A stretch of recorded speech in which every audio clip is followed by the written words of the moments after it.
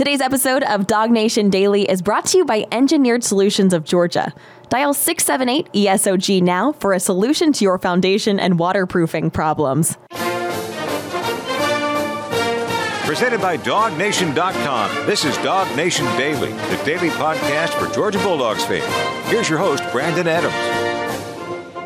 And good morning to each of you. DawgNation Daily, the daily podcast for Georgia Bulldogs fans, presented by Engineered Solutions of Georgia, rolling into a Tuesday. Yeah, that's what day it is. It sort of feels like when you're kind of coming off the holidays and everything like that, it kind of takes you a little while to sort of figure out what day it is. But for many of you, kind of getting back to it. And so we're happy to be with you as you do all of that. Obviously, we're still in a little bit of a different type of vibe for our show today, but nonetheless happy to be here and kind of fascinated by what we saw last night. It's a weird irony in the fact that we've gotten 10 years now worth of college football playoff semifinal games, and in the last vestiges of this current format, they gave us last night two of the best games that the playoff semifinals have ever given us. You know, if the desire was to have competitive games and closely contested football games, entertaining to watch, well, the committee at least got that part of it right last night, because I think I'm like most of you enjoying both of these games, if not as a Georgia fan, sitting there kind of a little bit restless and sort of shifting around in my chair a little bit. But the idea that, man, this really could have been Georgia. This really could have been that go for three in 23 that we talked about all throughout the year. Obviously not meant to be for this particular year. Boy, when you're watching that last night, you see the opportunities that Georgia would have had to make a lot of noise in the college football playoff if it could have just simply taken care of more of its business against Alabama. So here's what we're going to do. We're going to be very relaxed and casual today. I hope you don't mind that. Connor Riley's going to join us here in a minute. We're just going to kind of talk for a couple of minutes and just kind of sift through, perhaps almost in no uncertain order, the thoughts that I had, both from a college football centric and a little bit of a Georgia centric perspective on the two national semifinal games. The late night game, my gosh, that was so late. Game doesn't start after 9 o'clock. It ends after 1 a.m. That was a hard watch for those of us who are not used to staying up quite so late, but nonetheless, a very entertaining football game if you're able to get through it. Washington beats Texas. And of course, in the earlier game, the Rose Bowl, Alabama loses to Michigan. So we're going to bounce through, a few of the thoughts here on this. Let me start with the game we saw most recently, the late night game, and then we'll work to perhaps the game that probably mattered the most to Georgia fans, that Michigan-Alabama game in the Rose Bowl. So let's start with the most recent game and kind of work our way backwards to what happened a little earlier than that. Obviously, Texas loses this game, and in some respects, I think you're going to be able to say, well, did Steve Sarkisian really kind of call the kind of game that you expect a really sharp play caller like this to have? And did Texas involve its great wide receivers as well as it possibly could have? Georgia fans know full well, how good A.D. Mitchell can be in the big games, and you got Worthy there as well. And it just sort of seemed like maybe, perhaps Texas didn't fully unlock the achievement that those guys are able to produce. And maybe that's the case, and Texas fans will have to spend some time thinking about that over the course of the offseason. But I think from a kind of Georgia-centric perspective and sort of an SEC-centric perspective here for a moment, I think you have to conclude that Texas accomplished something very real this year, that getting to the college football playoff, playing a, tightly contested game against Washington, coming up a little bit short, I think gives Texas much more cachet coming into the SEC for next year. I think when you go back and look at what Texas was when it was first announced they were coming to the league, this is a team that had not won the Big 12 since 2009. The whole joke about Texas is back, the way in which it seems like they were overhyped every year only to fall short during the season. I think Texas has shaken a lot of that off by the way in which they performed last night. And I think that Texas will enter into the SEC with a level of performance on the field that somewhat fits the brand that Longhorns fans sort of think is already in place with that team anyway. Like next year in a expanded 16-team SEC, I think there are obviously three teams that have a category far different than anybody else. It's clearly Georgia, who won, the last two national championships leading into this postseason, Alabama because of what they've done long-term under Nick Saban, and Texas because of what they are right now, a team that also made the college football playoff. And the line after Texas to whatever's next, LSU or Tennessee or that program, Oklahoma, that line and that chasm is pretty wide right now. That this is a kind of in terms of the elite level of prestige, the SEC next season will be three teams in the category themselves. Georgia, Alabama, and Texas. And Texas, based on the way that it played this year, I think has earned its way into that conversation in terms of when you play Texas, it's obviously going to be a really big game, and not just a big game because they have a lot of fans, and not just a big game because you get the chance to prove how overrated they are. Based on the way that Texas has played this season, I don't quite know that you get a chance to say that as much. I'll also say one more thing about the Longhorns, and I'll move on. When you see what you saw from Quinn Ewers last night, and there were moments to make big throws that I don't know that he necessarily made the big throws that I kind of expected him to make in a game like this. I thought that he might go sort of, nose to nose with Michael Penix in one of those classic sort of, cowboy style gunfight, shootout, showdown type thing. And that Ewers might be able to match Penix throw for throw. Obviously, last night was not able to do that. So if you want to kind of propel yourself into the offseason here for a moment, ask yourself this. Is the version of Quinn Ewers we saw last night, is that guy going to be capable of holding off Arch Manning for a full season next year? I don't know. Right now, it seems like Ewers is slated to come back, and it seems like Manning, who made it clear this week in New Orleans that he has no intentions of leaving, he's happy where he is. But the version of Ewers we saw last night, who was one of the more hyped quarterbacks coming into the season and has had a good year, obviously, but last night was not a special player. Is that guy going to be able to hold off Arch Manning for a full year in 2024? Could be worth watching. Now, the flip side of this is obviously the throwing performance from Washington. And Washington is kind of an amazing team because, what was it, 9, 10, wins for them this year? They're like one-score type games. They just seemingly always play close games. They seemingly find a way to win those games, and they kind of do it in thrilling fashion. And I think there's an element to which America was pretty thrilled by Washington here last night. And, they've obviously got amazing wide receiver play. Those guys are able to go out there and they'll make like one circus catch after another. But it was also Michael Penix last night, kind of being a little bit more like the version of himself that we saw back in, like, say, September, where like October, November, I don't know that we were seeing that version of Penix a whole lot. I think he was probably banged up, or he was just playing, less effectively. But one way or another, the Penix we saw last night sort of reflected the best of Penix that we saw at, various points during the early portion of the season. And in so many ways, Penix, who I think there's kind of a reconsideration of, well, maybe this guy should have won the Heisman Trophy. Maybe he should have been recognized as the best quarterback in the sport. And, it's a little bit difficult to go back and kind of relitigate that now, but there is some chatter about that. The other thing that kind of pops up here as it relates to the kind of the Penix story from last night is, in so many ways, it kind of feels like the modern college football story.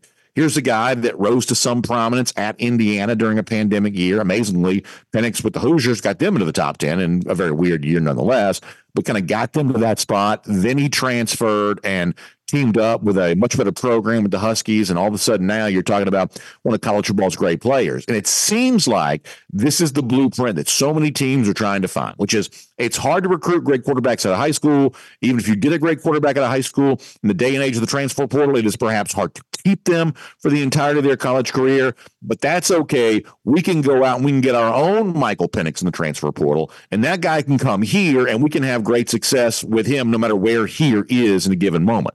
This just sort of feels like the modern story. But as I'm watching Washington last night, the one thing that kind of came to mind for me is how perhaps not replicable, I should say that's the right word, not replicable this Washington story perhaps is when you see other instances in college football of teams and programs who've tried to do similar things but have had nowhere near the same results. What's the disclaimer they always give in the advertisement? Past performance is not indicative of future results. In the case of Washington getting Penix and taking that transfer quarterback to great fame, look at all the other teams that are trying to do that across the country and around America, and look at how few of them have actually been able to replicate that. We've got now like 2 years worth of, examples of, teams really in search of a game-changing transfer quarterback, and oftentimes those guys are just not there. Pretty underwhelming crop of transfer quarterbacks a year ago. Teams had to settle for the Peyton Thorns or the Graham Mertzes, no disrespect to those guys, but that's the level of quarterback that teams that hope to be contenders and hope to be competitive had to settle for because there just wasn't the great quarterback out there. And this year's transfer portal situation kind of looks the same way. We're going to talk more about Cam Ward leaving Washington State and perhaps going on to the NFL here in a moment. A few minutes from now, But, that's an example of, well, this was supposed to be the closest thing we had this year to a Michael Penix-like transfer. And it almost seems like he's just not satisfied with the market that's out there, NIL, whatever else. And so therefore he's thinking about moving on to the NFL. That the idea that some team's going to go out and get their Michael Penix the same way that Washington did, that seems like what everybody wants to do, but ultimately it proves just to not be, that easy of a thing to take place. So that's kind of my thought from the late game last night. Texas falls short, but I do believe that Texas did a lot to restore its brand here this season. Washington moves on, and it is an amazing, amazing accomplishment for Kalen DeBoer and for Michael Penix. I think they, provide the chance for a really thrilling contrast of styles in the national championship. They obviously give a big boost to the brand new Big Ten, Pacific Northwest additions there, both Oregon and Washington. I think greatly changed the landscape of the Big Ten, and I think we'll be hearing from them in this new league. But I'm not really quite so sure the Washington blueprint is going to be all that copyable by other teams across the country that might like to do it. Now, with that said, let's move to the game that probably had more interest from Georgia fans than the late night game did. First of all, because I don't know how many Georgia fans were able to stay up to 1 a.m. to watch the conclusion of the Sugar Bowl, but everybody, you got the impression, was watching the Rose Bowl. And there are a handful of takeaways on this game. And for me, almost all of these kind of point back to things that we'll probably be talking about as it relates to Georgia for quite some time. Let me begin this way. I grew up for a couple of decade period of time in which Georgia lost a lot of games to Florida. It's probably one of the reasons why we do all the Gator hater stuff on the show the way we do. One of the reasons when we kind of push that as a narrative as frequently as we do.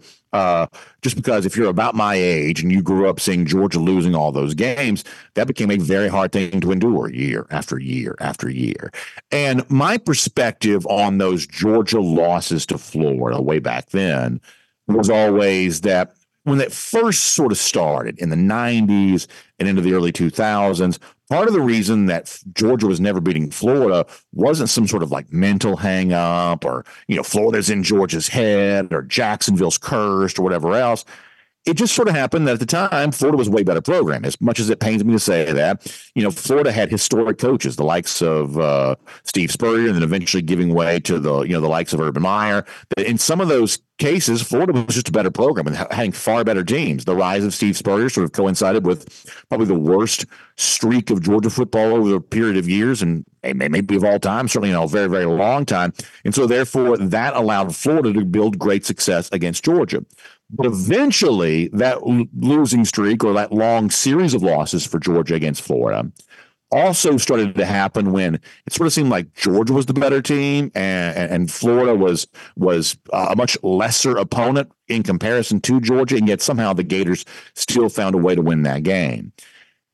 I have to admit, watching Alabama play last night, I got a little bit of deja vu feeling about that, where, when Georgia first started doing battle against Nick Saban teams, of Alabama, very easy to conclude, well, listen, right now, Saban's just a better coach. Alabama's just a better program. And it's understandable that Georgia's losing some of those games because of how good Alabama is. But when you see the version of Alabama we saw playing last night against Michigan, boy, hard not to think, man, Georgia really let one slip away against a not great, not dominant version of Alabama. Georgia really let this one get away against an Alabama team based on the way it played against Michigan and based on the way that it played a lot here this season. Georgia really let it get away against an Alabama team that should have beaten. And it was a reminder of some of those like the late stage Florida wins against Georgia before Kirby Smart really got it cooking, like Jim McElwain years, 2015, 2016, 2014, back when Will Muschamp was still coach there, or, some of the stuff involving Ron Zook, 2003, some of those losses for Georgia against Florida where you sort of had to wonder, is this sort of in your head? Is this sort of not a curse, but some sort of like a mental block about going out there and just being the better team when you obviously are on paper the better team? I mean, the Alabama team that I saw last night was not a special football team. And Jalen Milroe is not a special football player. He's just not. He's good. But the deference that Georgia showed to Milroe in that SEC championship is so frustrating by, by comparison, when you see how incapable Tommy Rees, the offensive coordinator, Milroe, who was the quarterback in charge of that game plan on the field, when you see how incapable that team was last night to move the football against Michigan and put up offense and put up points, the fact that Georgia sat there, as the smart people tell you, with like almost like a double spy, doing everything it could to keep Milroe in the pocket because it was so afraid of what Milroe would do if he sort of took off and ran. I mean, it's just too careful. It's just too too much deference being showed to Jalen Milroe in that particular situation. In fact, Michigan last night, I have them for like six sacks. That's the sort of pass rush that Georgia needed to show in that game. And you'd like to think they would have been capable of doing. Now, it is also a possibility that Michigan up front defensively this year is just better than what Georgia was. We would all agree there's been a little bit of a drop off for Georgia defensively this season in comparison to, what it's been like the last couple of years, the absence of those sort of first round pick style defensive linemen. An example of that, Jalen Carter, certainly know, what you had there in 2021. You had 4 different first round picks playing there on the defensive line. So perhaps this year, Michigan just has a better defensive front than Georgia does. And that's what allowed the Wolverines to get after Jalen Milroe as well as they did. Man, last night, you're just left to conclude, and it's going to, put you in a little bit of a bad mood, I think. But you're just sort of left to conclude that Georgia let one slip away against an Alabama team that is a far cry from the very best versions of what the Crimson Tide was against Alabama, and perhaps a defensive game plan that was just a little bit too careful against a quarterback that's honestly probably not worth that level of respect, that a lot of that contributed to what ultimately went down. Now, let me give you a couple more thoughts here, and then we'll kind of we'll sort of shift gears here for a little bit. Speaking of like weird decisions by Tommy Rees, the Alabama offensive coordinator, and kind of a lackluster performance from Jalen Milroe overall.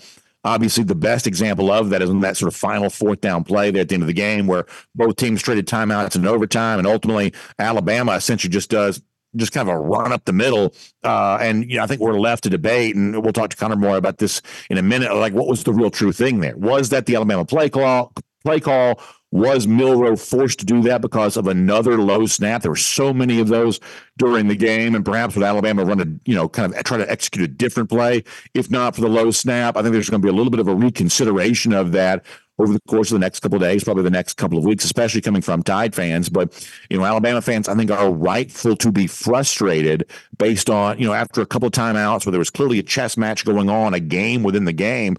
Ultimately, Michigan forced Alabama to do something that simple, that straightforward, and frankly, that easy to stop. That was not a good moment for Tommy Rees and Jalen Milroe there at the end of the game. Now, let me kind of finish with this. Then when I get to some of the latest Georgia news of the day in a moment, we'll bring on Connor Riley there as well. So we're set up now for next Monday in Houston, a national championship game between Washington and Michigan. So for the first time since 2014, there's not an SEC team in the national championship game. Obviously, that's kind of an interesting thing. And for the first time, it seems like forever, there's a very northern feel to the national championship. Washington way up in the Pacific Northwest, Michigan way up in the north part of the country. So this is not a very deep south, southern themed national championship, which is a very, very different thing from what we've seen in college football in most of recent years. But nonetheless, the other, I think, interesting sort of aspect of this national championship game is the fact that you've got a Michigan team and a Washington team that feel very different. They're constructed very differently. And putting aside the sort of Michigan sign stealing stuff, and the fact that a lot of people, I think, root against Michigan because of that, in addition to that, I think you've got a lot of folks across America who are going to want to root for Washington because Washington is more fun to watch. That Washington's got, the great collection of receivers and Michael Penix and, just a fun style of play. They play these thrilling, very close football games. By comparison, Michigan is a little bit more, kind of nuts and bolts, very much into the physicality. Jim Harbaugh's very boring. Michigan sort of plays at a deliberate pace. Michigan rarely trails in any game. They trailed against Alabama almost as much as they trailed for the entire season combined. They're just a lot more, most people would say, kind of boring. But we would also say this, is that Michigan also reminds you a little bit of the way that Georgia plays as well. Georgia values physicality. Georgia values smart football players. And a lot of what Michigan has used to be where it is on next Monday night is the same kind of style, the same kind of philosophy that Georgia also puts forth on a regular basis there as well. And what that leads me to say is that I think the interesting contrast with the national championship is Washington represents football the way people wish that it was or hope that it could be. Fun, exciting quarterbacks, fun, exciting wide receivers, a lot of points, flying up and down the field. Anything can happen. This is wild. This is crazy.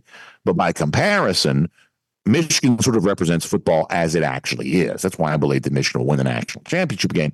And if you want some sort of hopeful final thought from the playoff games that were last night, is that the team that may ultimately win the national championship, Michigan, or at least the team that won last night, did so doing things much the same way Georgia does on a regular basis. That's why Georgia fans, to sort of circle back to the point we made to begin the whole conversation, that's why Georgia fans believe, obviously, it could have been them, because Michigan's going to end up playing for a national championship doing it in a very similar way to the way that Georgia does it. And if Georgia could have just taken care of its business a little bit better against the Alabama Crimson Tide, then perhaps it could have been those dogs there on a Monday night. And this is DawgNation Daily, the daily podcast for Georgia Bulldogs fans, presented today by Engineered Solutions of Georgia. We got Connor Riley ready to go here. We'll get to him in just a moment. Let me give a quick shout out to ESOG before we get there. Foundation, waterproofing issues, that is what Engineered Solutions of Georgia is all about for you. So if you've got water creeping in where it's not supposed to be, you see the evidence of that: basement, crawl space, garage.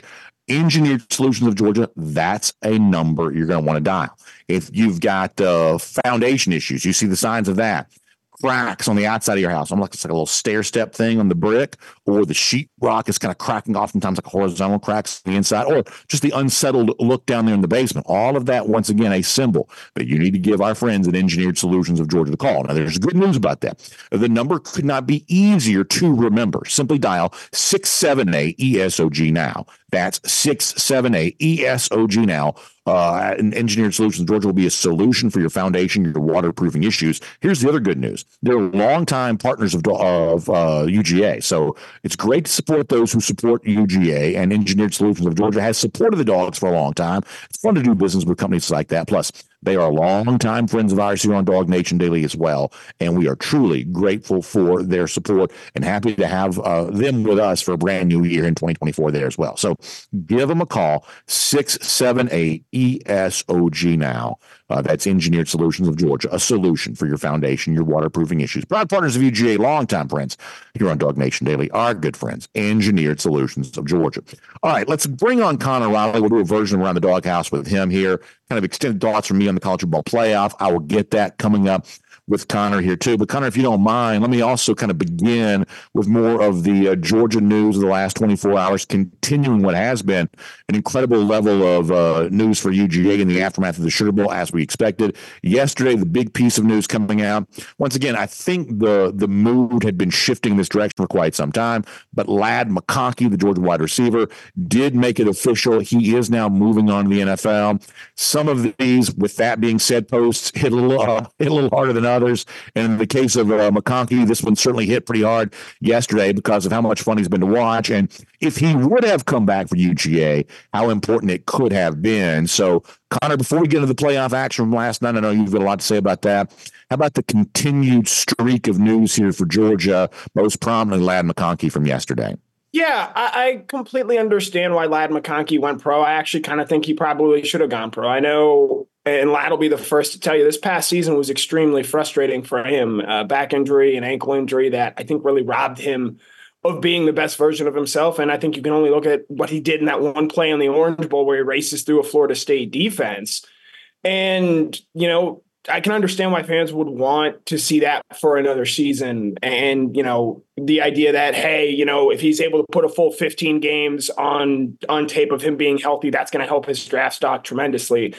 I would push back on some of that. Like, one, he was injured for parts of last season. Those injury and durability concerns were still going to be an issue for him, especially because he's just not the biggest player, and he's not going to magically grow to be 6'3", 220 pounds next season. Two, Ladd McConkey's already graduated from UGA with a degree in finance. He has been an all-state. He was a member of the all-state Good Hands team. He has done so much for the University of Georgia. He's been in this program for 4 years. He's already won 2 national championships. He's done it all. And lastly, I think you look at some of the rookie receivers this year that are having great years in the NFL. Puka Nacua is the number 1 wide receiver from this rookie class. He was a 5th-round pick. Jaden Reed for the Green Bay Packers has been a touchdown machine. He was a 3rd-round pick. In today's NFL, you don't necessarily need to go in the first round to be an impact wide receiver right away. And in fact, because of the way these contract structures are, if you're a guy like Puka Nacua and like Jaden Reed who are able to land in a good spot and go produce right away, because you're on a 4-year deal, you have a better chance of getting your second contract even sooner than you would as a first-round pick there, despite some obvious, less money up front there. So I think with Ladd and, you could throw Javon Bullard in there as well, it would have been fantastic to have him come back. For anyone saying they should have come back, those are decisions for Ladd McConkey and Javon Bullard to make and own, and they've already given so much to this university that I am of the belief that you have to absolutely respect them and support them for that decision that they made there. Yeah, I think the McConkey thing is interesting because, A, it's one of the great stories of how he rose to prominence after really being as lightly recruited as anybody that Georgia's probably had would have been. He's also an incredible, just fun player to watch. His lateral quickness, his ability to get behind a defense. Incredibly fun player to watch. And yet the other thing that's kind of on my mind in relationship to all this is that Georgia faces a really big challenge in 2024. Brock Bowers had amazing statistical production. And while you want to think about Bowers and what he represented for UGA and his presence on sort of the Mount Rushmore of this program and all of that kind of stuff, historical significance that Brock has, there's also just some cold hard facts. There's a stat line that sort of speaks to Brock's value to UGA, and now it's going to be replaced. And if McConkey would have come back, and I don't disagree with anything you're saying, that it probably maybe makes sense for him to move on to the NFL right now. But selfishly speaking, if McConkey would have come back, well, replacing some of that Brock Bowers stat line would have just been much easier because Ladd actually didn't play very much this year. So that's numbers that you could have slotted into what Bowers has been giving you. And now with Ladd not here, I think it just makes the challenge of replacing the statistical productivity that Bowers provided. I think it makes it that much tougher. Not impossible or anything like that. I'm not being fatalistic here. I'm just saying it is no easy feat to replace statistically what Brock Bowers provided. These are first world problems that Georgia gets to deal with. It wasn't easy to replace Jordan Davis and Nakobe Dean. It wasn't easy to replace Jalen Carter. And in some ways, they didn't replace Jalen Carter this past year. But I think when you look at just what this Georgia program has coming back, and we'll stick on the offensive side of the ball here, like Dylan Bell to me is a guy, and I'm going to write about him. I got some good stuff from him down in the bowl game there. He's a guy that I think you have to, in the way Brock, I think, was the center point of your offense this past year, I think you need to make Dylan Bell similar to that. The Debo comparisons are something that Dylan Bell has welcomed. I think Georgia should lean into that next year. I also think that at times this year, we saw some good stuff from Dominic Lovett in terms of him being a productive receiver. Can you get even more of that now that he's going to be moving into his second season here at Georgia? Ra Thomas is another guy. Injuries really derailed his end of the season there. There is some stuff to like in this wide receiver room. Anthony Evans, I think, brings a unique element of speed that this group is missing. And Oscar Delp is a talented pass catcher as well. He's not Brock Bowers. And while I get your concerns with replacing the raw statistical production, we did get to see this Georgia offense for stretches this year without Brock Bowers and at times Ladd McConkey and at times both of them. And Georgia still found a way to be a productive offense. And so with that in mind, I understand the worry. I understand that we're going to make a thing out of replacing that statistical production, not you, but me as well, and anyone who covers this program. To me, at this point in time under Kirby Smart, I'm going to keep giving them the benefit of the doubt until they prove that replacing those types of players is a bigger issue. All right, one more thing on this, and then I want to get to the playoff stuff. We knew it was going to be like a flood of news coming at once. We've had several periods of that, kind of December now turning into January. It was Zion Logue, as Margaret Jackson also yesterday there as well. Like, what's next in all this? Like Senator Von Granger, we know is eventually, going to make his official announcement. What is next? And are there, whether it be the transfer portal that say looking for 2 more days or like an unexpected draft declaration, like on behalf of Georgia fans who just want all this stuff to be over with, like, how much more like buckle your seatbelt, hold on for a bumpy ride? Like how much more of this do Georgia fans you think have to endure? Yeah, as someone who's covering this right now, I'd like this to be over as well. I'm going to try and run through this as quickly and efficiently as possible. We're going to start on the defensive side because that's just an easier place to start because there's less stuff there. There are three names on the defensive line that have NFL decisions to make at this point. Tiernan Ingram-Dawkins, who I expect to be back. He was not healthy this year, and when he was healthy, he showed that he could be a big player. I think a strong senior season from him will help tremendously. The two biggest ones left on my mind that can potentially come back are Warren Brinson and Nas Stackhouse. They have a chance to use that extra 2020 year, which was when they were freshmen and came in, and come back for another season. If Georgia's able to get both of those guys back, that is huge for that defensive line next season, just because it's going to make them all the deeper, and you have guys that have played a ton of snaps at that position. They can both go pro. I think Stackhouse is someone who would be drafted in, say, like that second or third round range should he go pro based on what he's put on tape already. But we'll see if he wants to come back for another year. Warren Brinson, I would put in the same boat, and it would not surprise me if both those guys come back. Flipping over to the offensive side, Cedric Van Pran's already accepted a Senior Bowl invite. Like, he's gone. He just needs to make the formal announcement. He should get to that. Brock Bowers is going to be a first-round pick. He's not coming back either. So those two guys are done pretty easily there. On the offensive line, Tate Ratledge and Xavier Truss have decisions to make. It sounds like Tate is leaning towards coming back. And, you know, if a second-team All-American wants to come back and play for you for another year, that makes your offensive line all the better. He can sort of be, I think, that Cedric-like leader for this offensive line next season. Truss, I'm a little bit more skeptical that he's going to come back. One, because it's not sort of set in stone where he would play next season, as he moved around quite a bit for this Georgia offensive line this year. And he's been in this program since 2019. And at a certain point, I do think you probably want to move on to that next level there. And then sort of wrapping things up, the wide receiver position, Dominic Lovett and Ra Thomas and Arian Smith all have NFL decisions to make there. I would maybe expect, as we sit here today, for all three of those guys to come back for Georgia next season, be the leader. Arian Smith taking advantage of that 2020 COVID season, and then Lovett and Thomas, you know, getting a second year in this program, I think would be very beneficial for the two of them there. That is an outstanding answer, really, really wide ranging, but also very, very easy to follow. So, Connor, I really commend you for a very strong answer there on that. Let's move to last night. And I kind of said this, I don't remember if I said this with like the first and 50 audience of the audience overall, but there was a moment last night where I sort of stopped being like a salty Georgia fan that was just sort of bitter about my team not being there and allowed myself just to be a football fan, because as a football fan, I got a lot out of the CFP semifinal games last night. It's a weird irony that after 10 years of this, they finally gave us like two amazing games right in like the last vestiges of this current format. But, you know, no matter how like, you know, salty I am about, you know, Georgia not being there and perhaps having itself to blame for why it's not, once you kind of push past that, this was good football last night. At least it was at least very entertaining football. Perhaps that's the better way to say it.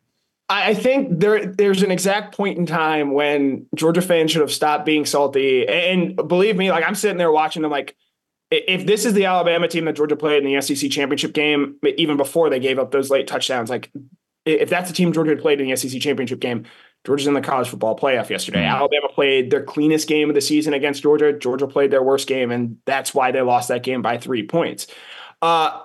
There was a moment, I think, when you let that saltiness fade away, when Michigan's getting the ball back down 7. It's the reason the NFL is as big as it is, because you get that every single week. In college, especially against top-ranked teams, you don't often get that because of the talent mismatches. They're like, all right, let's just enjoy this drive and see what can happen here. And J.J. McCarthy delivered, and Michigan finds a way to win a game they probably shouldn't have won. And Jalen Milroe made some mistakes in that game. And, you know, Seth McLaughlin had some issues with snaps that I think hurt that Alabama team. And the defense, not too dissimilar from what we saw in that SEC championship game, by the way. They couldn't get stops late and get off the field. And so Michigan is able to win a game that they probably shouldn't have won and are now playing for a national championship. Not too dissimilar, in my opinion, from what Georgia did last year against Ohio State. And then in the second game, Washington was just the better football team for 55 minutes and then spent the final 5 minutes of that game just desperately trying to give it away. You know, there were a lot of comments out there about Jermaine Burton yesterday. There's a part of me that wishes the Georgia fans would just ignore him and not give him the attention I think he's so that he wants and craves and sort of leans into there. It's just not a good look for the fan base. But then I will say, I do think, and I know not everyone loved the way that AD left and how he left for Texas. As just a fan of college football, as a fan of sports, it's really cool to have a player play in 5 college football playoff games and catch touchdowns in all of them. Like we That's may amazing. not see that ever again. Like, and so, it was 2 great games, and, look, college football is changing. It has not been a good past month for this sport. Like you, I think I'm worried about, where this sport is heading, but to get those games on January 1st, which is a day that I think college football gets to own in the calendar. Yeah. I think it was a nice throwback because as great as those playoff games were, there was the LSU-Wisconsin game. There was an Iowa under cashing for the last time. It was a really great day for a college football fan overall. All right, I've got so much I want to talk to you about. I'm going to try to keep this, somewhat, manageable time-wise. Final play of the Alabama game. Tell me what you think is going on there. First of all, this is fascinating because you got the Michigan and Bama both trading timeouts. I believe I sort of understood what that was about the eye candy sort of spreading wide with the idea of are you leaving the middle of the field too soft and open. It seems like that was the kind of thing we could all kind of play along with as we were watching that. And then it's the low snap. It's Milroe straight ahead. Was this a Milroe force because of the low snap, or was this just a really bad play decision by Tommy Rees? I think it was Milroe dropping his eyes to go get the snap, and I feel like, and again, didn't play at a college level, but I did snap at and I did play center at the highest levels of the Georgia high school football, and because McLaughlin, he's had issues snapping throughout the season, and he was having them earlier in that game as well, and when you start, having 1 or 2 of those, it just sticks in your brain. And like, it happens to every center. Cedric Van Pran had snap issues. Yeah. You play this position long enough, it's the way it goes. And I think clearly McLaughlin was in his head a little bit. And, sometimes walking to the line, you're just like trying so hard to focus and do that. And like, it wasn't an awful snap. It wasn't, something that Milroe necessarily had to do everything. But I think when he went down to get the snap, he just dropped his eyes for a second to focus on the ball. And I think that gummed up the entire play there, because I think in seeing some of the replays, there was an RPO there that had been available and Alabama maybe had the numbers. But Milroe, who I thought just did not play well at all yesterday, if you want to chuckle, go search Bill O'Brien on Twitter. I don't necessarily think he was wrong in his assessment of Milroe and how he played as a quarterback. Jalen Milroe didn't have 100 yards passing until the final minute of regulation in that game. Yeah. And, Michigan's defense did, I think, a great job against him. And in relaying this back to Georgia a little bit, the biggest difference in my mind, and sort of thinking on this, Michigan had 2 NFL inside linebackers yesterday that were able to, I think, blitz effectively and control the middle of the field. For large portions of that SEC championship game, Georgia had 2 freshmen out there, and Raylan Wilson and C.J. Allen, and Smile Munden was just very clearly not himself in that game, and you're missing Jamon Dumas-Johnson as well there. I think that's a big difference why Jalen Milroe looks so different and why Michigan was able to be so much more aggressive in the way they went after Milroe. But that final play there, I think Milroe drops his eyes to go pick up the snap. And from that play, he's just like, I'm just going to run straight through up the middle, because that's where he is most effective as a runner, his ability to sort of bob and weave throughout there. And Michigan, to its credit, just had it stuffed. You and I exchanged some texts about this last night. Hardest thing to watch from the perspective of a Georgia fan were, I think, 6 Michigan sacks of Jalen Milroe. One of 2 things is true, and one of 2 things, perhaps both of these things are true. It's got to change for Georgia. Georgia's either got to be more aggressive with its defensive game plan in a situation like that again. You can't sit back and let Milroe have all day to do whatever. Georgia was way too careful, and perhaps consistent with decisions this program has made in the past, way too careful with how it defended Jalen Milroe. And that's perhaps also true that Michigan just has a better defensive front than Georgia this year. I mean, I think that's probably is true. But Georgia also, I believe, had the defensive firepower to be more impactful against Milroe, and they gave way too much deference to a player that I think showed you last night he's just simply not worth it.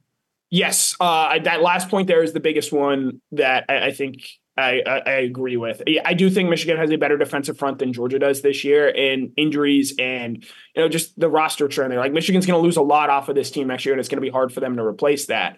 But I just think Georgia was too differential when it comes to Jalen Milroe and what he was able to do. It looked like they still had 4 sacks in that game against Alabama, and in thinking of that and watching what Michigan did, I do think that they could have had more had they played better and had they played more aggressively. And you and I have talked about this before, like long times ago. This is going into that 2021 season when you and I spent a good chunk of that offseason talking about the need to get to 40 sacks, something we actually did that season. I think Kirby Smart at times, and because he is a defensive backs, that is where he has made his money primarily. He sometimes coaches to protect those guys and protect the back end of the secondary. And I think that's why you see them talk so much about not giving up explosive plays and limiting explosive plays. Well, that tends to happen in your secondary there. And I think you sometimes sacrifice a little bit being more aggressive with your front. And watching that Michigan game yesterday, a big difference, I think, and you said this, Georgia was very deferential when it came to Jalen Monroe, and they were like, we want you to beat us from the pocket, and he showed he was just capable enough to do that. Michigan, on the other hand, said, we don't care, if you get a couple of scrambles on us and pick up a couple of first downs, we're going to keep coming after you for the entirety of this game and making things difficult on you and speeding up that clock and making him think and make decisions quickly. It was a very different game plan than what Georgia had. And for the most part, Georgia, I think, has been a more conservative defense post Dan Lanning than they were when they had Lanning there. I'm very interested going into this offseason what maybe changes with Glenn Schumann as the defensive coordinator. Not that he's going to lose the job or anything like that, obviously, but schematically, stylistically, what changes does Georgia make? Because I do think that this Georgia defense, maybe it was a talent thing this year because they just experienced so many losses and they just weren't as deep or as experienced in that front seven as they had been in years past. I do think Georgia needs to, especially against Jalen Monroe, because they're going to see him in September next year, do things a little differently in terms of the way that they attack him. So I think here's one of the things you got to keep in mind in a discussion like this. A couple of things. Chuck Smith, who's now the outside linebackers coach of the Baltimore Ravens, used to come on this show years ago in kind of a previous iteration of this show. And he talked a lot about that, about the fact that this was a very defensive back centric game plan that Georgia put forth and that they needed to have a little bit more of a pass rush culture. Now, I don't know if Chuck was right when he said that, but I do know he knows a lot more about this kind of stuff than I do. And he coaches in the NFL now. So his opinion is probably worth, listening to there on that. The other thing is, for everything you want to say about Dan Lanning and the 49 sacks that Georgia had when he was defensive coordinator in 2021, this was a team that was also pretty aggressive with the pass rush in 2020 when Lanning kind of, I think, more fully asserted himself as the defensive coordinator. That's a weird year. It's mostly forgotten to time. Georgia was not a great defense in 2020, and perhaps this, relatively successful pass rush was almost solely due to the fact they had Azeez Ojulari, who was a very good individual pass rusher. Well, that's also an example of when Lanning was here, not just the historic defense in 2021, but even in 2020, Georgia just showed a little bit more of an aggressive nature rushing the passer than they have any time prior to Lanning and kind of any time since then as well. Yeah, the farther we get from 2020, the more that year, and you were on this early to your credit, like the more that year you throw it out and anything you take from that year. And I think it was very clear that season. It was just harder to play defense because you're not getting the practice time that you had been comparatively speaking. And so when it comes to Georgia and the pass rush, and like part of this too, it was a personnel issue this year. Marvin Jones Jr. and some of those guys in the outside linebacker room hadn't developed the way that the staff had wanted them to, and they're turning it over. It's going to be a young room again next season. Yes, you bring back Chaz Chambliss, but he's not a primary pass rusher on obvious passing situations there. They're going to ask a lot of Damon Wilson, Gabe Harris, Sam Mpemba there in terms of what they're going to be able to do. I'll be really interested in seeing what they continue to do with Jalen Walker. But even with some of the stuff on the defensive front in terms of, playing up the middle there, like Michael Williams had a big looping sack in that game against Florida State. We don't see those types of stunts often from on the defensive line. Now, I understand that takes a long time for those stunts to sort of develop there, but even things like that, being more aggressive with your defensive tackles in terms of giving them the ability to penetrate and rush up field as opposed to staying gap disciplined in the pass coverage game and not allow scrambles. I do think that that's something that's important to watch going forward, along with the fact that it looked like the Georgia linebackers this year didn't play up to the standard that they had in years past. And obviously part of that is injuries. Small Munden was not himself this season. Jamon Dumas-Johnson missed the last 4 games there. And you're relying on freshmen and CJ Allen and Raylan Wilson in a way Kirby Smart has said you don't want to be relying on freshmen in that way. I think going into next season, you're going to need those guys to be aggressive and be important parts of that pass rush, because pretty consistently throughout their tenure here at Georgia under Kirby Smart, the inside linebackers have been Georgia's most impactful pass rushers on a year-by-year basis just because of the way they use them. I would expect, and if you're a Georgia fan wanting a more aggressive pass rush, that's going to be something you're going to need to see next season. I want to talk about the other game for a minute here, and I said this before you joined us, that everybody wants their Michael Penix. Like, you watch Washington do what it did, veteran quarterback who had some success in Indiana, going to Washington, turning a good team into a special team. Everyone's going to want their Michael Penix. Everyone probably does want it, Michael Penix, in terms of the transfer quarterback, which is sort of an easy button that just changes the fortune of your program. But kind of, we're going on 2 years of there not being a special quarterback in the transfer portal. Maybe Cam Ward could have been there. I'm going to talk more about what I think the Ward story means for the nature of transfer NIL here in a bit. But we're going on 2 years now of there just not being sort of a kingmaker transfer, immediate championship contender quarterback out there. I think the interesting thing to watch about Washington last night, a thrilling team playing another thrilling game, is how not replicable I think any of this seems to be for the rest of college football, because other teams are trying it and they can't get there. Now, by the way, to your credit, you were on this before the season began. Kalen DeBoer, clearly one of the rising star coaches. You had Washington as a playoff team. You deserve a lot of credit for that. But Penix, who's been so special, getting the ball to around the Boons and all that kind of stuff, other teams going out and finding their Penix, I just don't know how easy that's going to be, because if it was easy, someone else besides Washington would have done it by now. Yeah, as we get farther into the transfer portal, I have a better understanding of what's there. Like, the best guys this year, Riley Leonard, Dylan Gabriel, like, those guys aren't exactly setting the world on fire. Like, Florida State, they go and grab DJ Uiagalelei. USC, we'll see what they end up doing if they grab Will Howard. Miami is now left grasping for sort of straws here.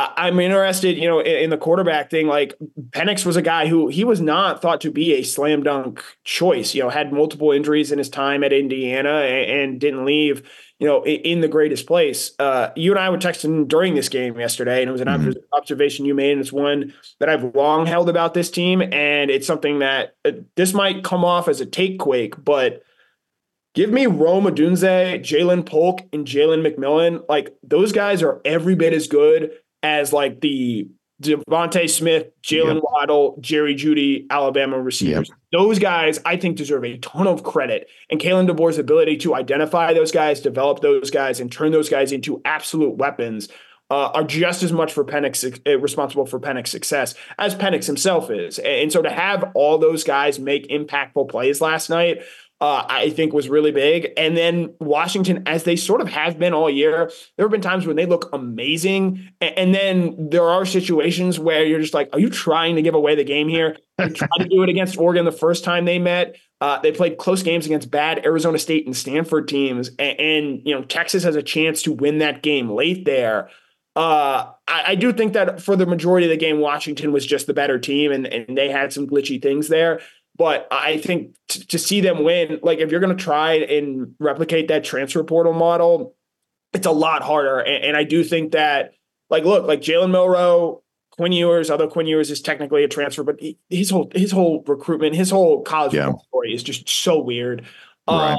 JJ McCarthy, I think the McCarthy Milroe model is much more replicable and something that teams, especially teams that are going to be in the college football playoff, should try and follow, because, and this is something I think we talked about down in Miami, once you sort of get on this transfer quarterback portal thing where all right, we're going to take him for 1 year, it becomes hard to come off of it. Right. I've seen Notre Dame do this for a couple cycles now. Kentucky has done this for a while now. And as I think you see, even Kentucky's a good example of this. Like, sometimes you're just going to get a lemon out of the portal. And I think that's what Devin Leary was this year. And it becomes hard to consistently rely on that because you just don't know what's going in, year out. Transfer portal quarterbacks are sort of like Ozempic. Once you start, you can't stop. Anyway, so last thing for you here on the Texas side of this here for a moment. Here's what I'll tell you.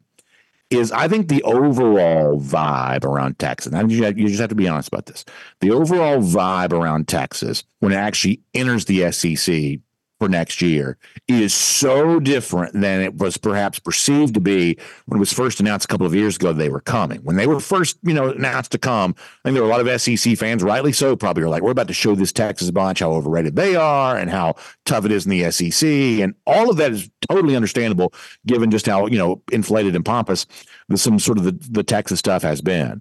But I know they lost last night, but Connor, Texas proved something here this year. And this was a very good Texas team that played sort of, I would say, a kind of an SEC style in handling its business in the Big 12. And Steve Sarkisian, at one point in time, was sort of an also-ran head coach and obviously had some other issues that, kind of away from the football field. But he's also, I think, proven himself to be capable of leading a high-level organization here. And I think next year with Texas in the SEC, I think that Texas is in the category of, like, say, Alabama and Georgia as the biggest games, the biggest programs, worthy of respect, even from a Georgia. Going to Austin next year for Georgia is going to be a very big deal.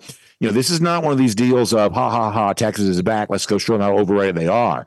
I think that Texas is back, and they lost last night, but this is a very, very formidable program in the SEC, immediately leaping ahead of LSU for now, certainly Tennessee. The other teams are kind of like hoping to be at that level and thinking they're on the rise. Texas has easily outdistanced them right now.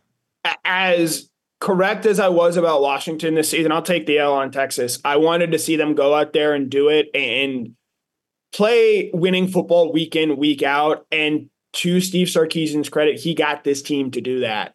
They're going to lose a lot of guys off this team at some key positions. Eddie Mitchell probably going to the draft. Xavier Worthy, and a really talented receiver likely is as well. That defensive line that I think was a big reason for their success this year is losing some key pieces there. But you look at the way they've recruited, the way they've built this team, specifically through the offensive line.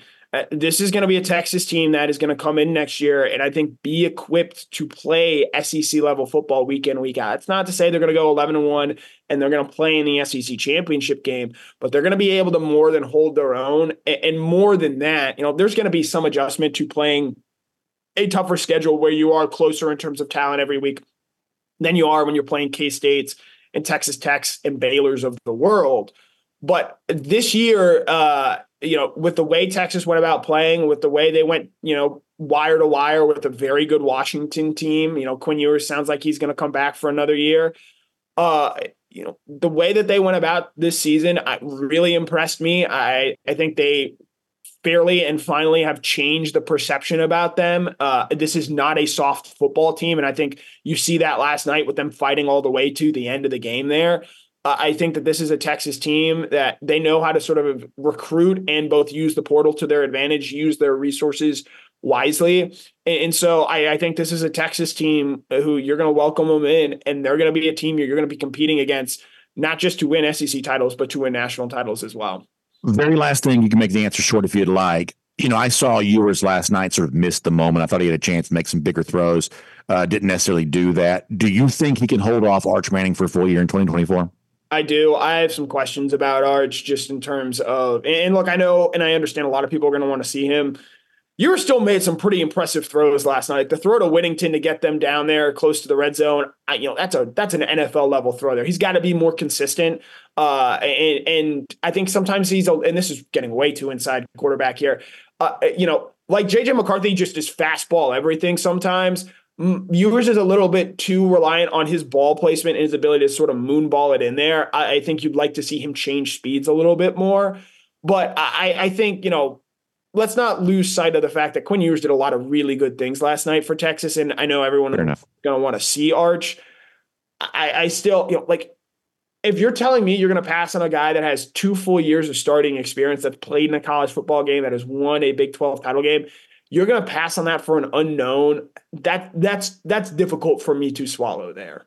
That is a fair point, Connor. You've done a great job here over the course of the last few weeks. It's amazing how fast this news cycle continues to spin. Georgia fans are obviously hungry for all the news that's out there. You've done a great job providing it, and also just really fascinating insight on what I thought was 2 really fun football games last night. So thank you for being here, Connor, and showing your face on camera here for a sort of a weird appearance on DawgNation Daily as well. We will look forward to getting a chance to talk to you very soon as well. Yep, as always, it was a pleasure. Good stuff there from Connor Riley. I was waiting for the music. We're not doing that here right now, but really good stuff from Connor Riley. Thoughts on those two college football playoff games from last night. And we'll get ready to transition to cruising around the SEC courtesy of Royal Caribbean here. And I'll say one more thing quickly as we get ready to do that. One of the things you can't help but notice is, okay, well, the national championship game is now going to be a current Big Ten team against a future Big Ten team. And Washington and Oregon have clearly reignited the idea of college football in the Pacific Northwest. Now, that's a region of our country that has cared about college football, perhaps more than people realize anyway. It's a little bit different than some of the other parts of the West. I mean, Washington's got a real fan base. Oregon's got a real fan base. There's some real college football fans up there in the Pacific Northwest. And when you see current Big Ten against future Big Ten in this particular, national championship game coming up, it is a reminder that, once again, in the upcoming arms race for the sport, the Big Ten is going to be a formidable foe. Now, the rest of the league performed very, very poorly in bowl games. That is obviously true. But that doesn't mean that the acquisitions of the Big Ten, eventually maybe even USC or UCLA, but for now it sort of seems more like it's Washington, Oregon. But the acquisitions make the Big Ten a better league, if not a pretty cumbersome league, stretched almost across the entire continental landmass. And, Michigan, even if Jim Harbaugh leaves, is still going to be a formidable team. Ohio State, even with some of the weird, I don't want to say turmoil they're going through, but they're certainly having a little bit of a unusual, I would say, off-season coming up. I would say there's still a formidable foe there too. So, the Big Ten is striking a bit of a blow in terms of this college football playoff and eventually this national champion. SEC having to sit and watch this one. I know Greg Sankey gave a little bit of a shout out to the Big Ten last night on social media. You're sort of forced to. So this is an arms race. I think on balance, kind of comparatively speaking, player for player, team for team, the SEC is a much better brand of football, but the Big Ten, because of its just sheer willingness to go out there and collect assets, and the fact that the top level Big Ten teams are, potentially pretty successful.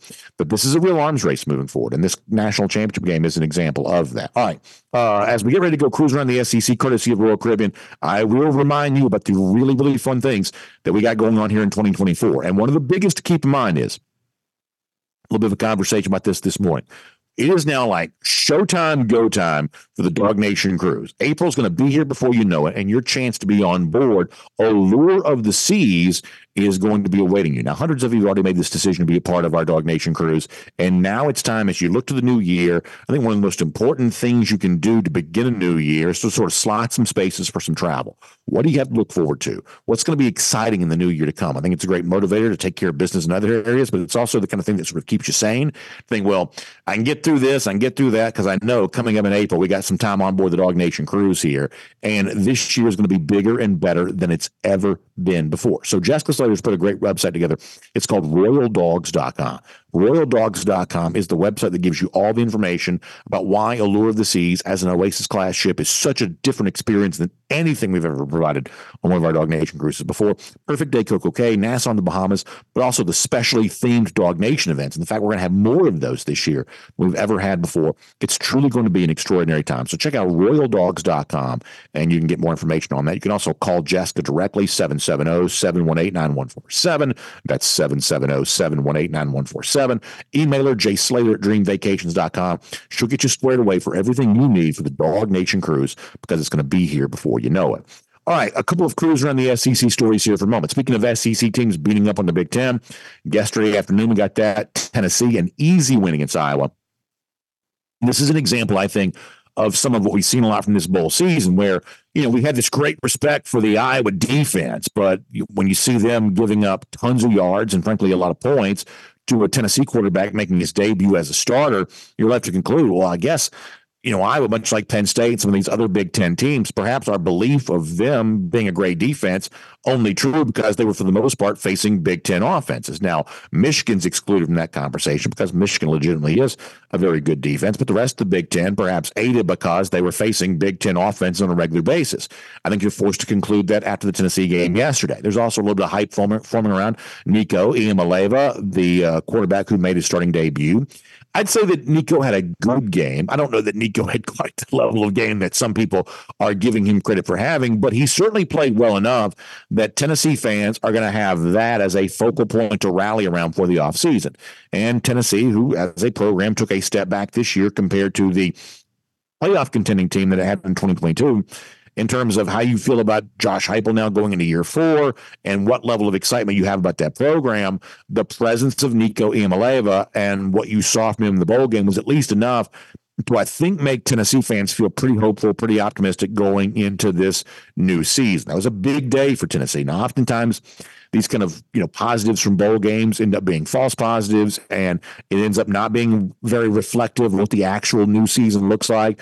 But you got to have some sort of hope to sell, and Tennessee has Nico to sell right now. And so from that standpoint, I would say yesterday was a successful day for the Tennessee program. Now, speaking of quarterbacks, another interesting quarterback story from yesterday that I think we can read into a little bit. So for now, the former Washington State quarterback Cam Ward is announcing his intention to go to the NFL draft. Now, he is not signing with an agent as of yet.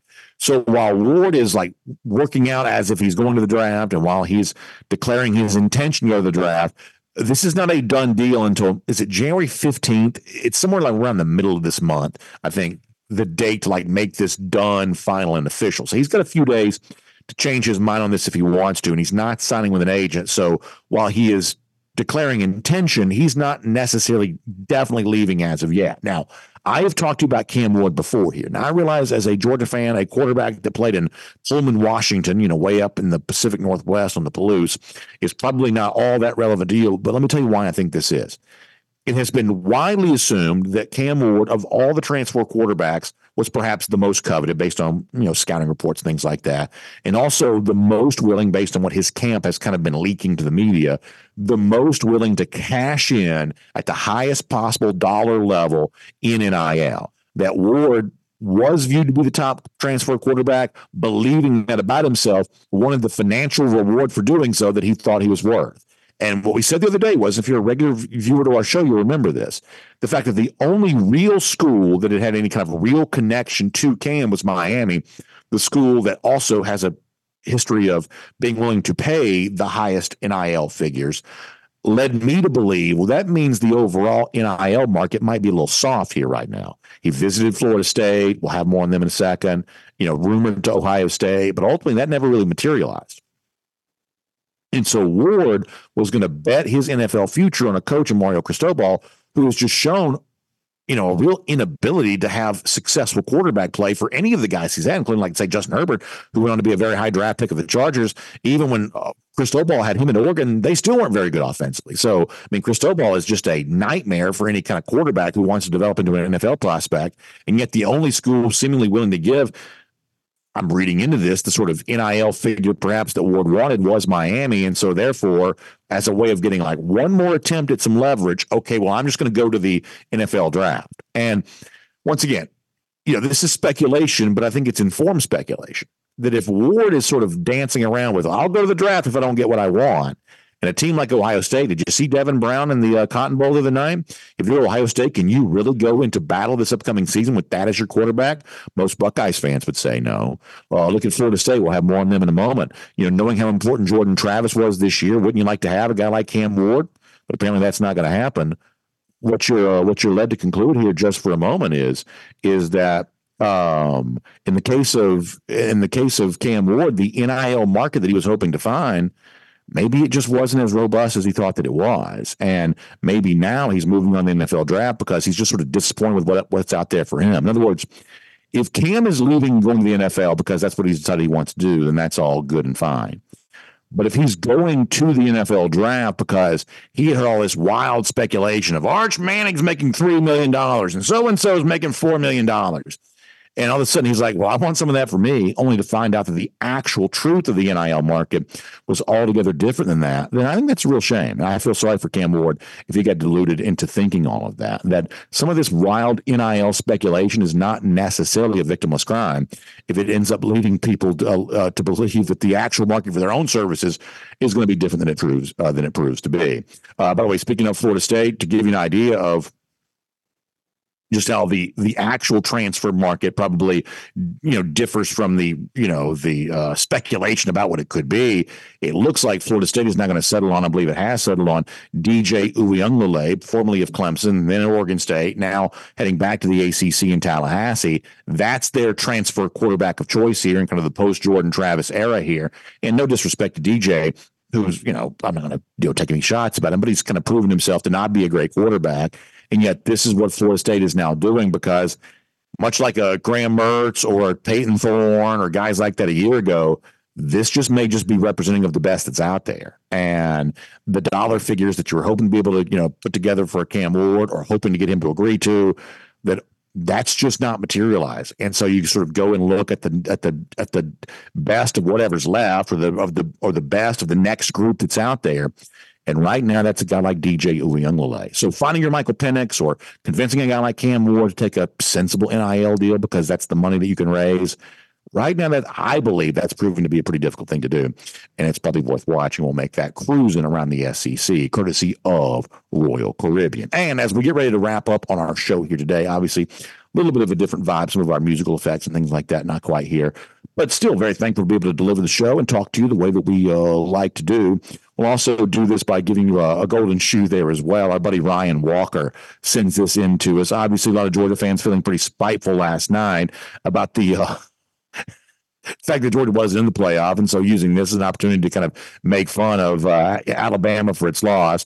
Ryan Walker doing that, putting a little bit of a spotlight there on Jermaine Burton, but also a little bit of a shout out to the finish long drinking all of this here too. So, listen, he says almost is for Horseshoes, Bama, and Jermaine Burton. So, pretty funny stuff from Ryan Walker there. We'll give him a golden shoe for that. We're never too proud to be a little spiteful around here. So pretty good stuff there by Ryan. We'll give him a golden shoe for that. And speaking of spite, speaking of saltiness, how about those lousy, stinking Gators? 1,151 days since they have beaten the Georgia Bulldogs. That is a number we're going to enjoy watching go up and up and up and up for a long, long time to come. It is our Gator Hater Updater. We thank you for being with us, especially under somewhat unusual circumstances, but we're happy to have the conversation ongoing. And we'll see you back here again tomorrow for DawgNation Daily, presented by Engineered Solutions of Georgia. Have a great day, everybody.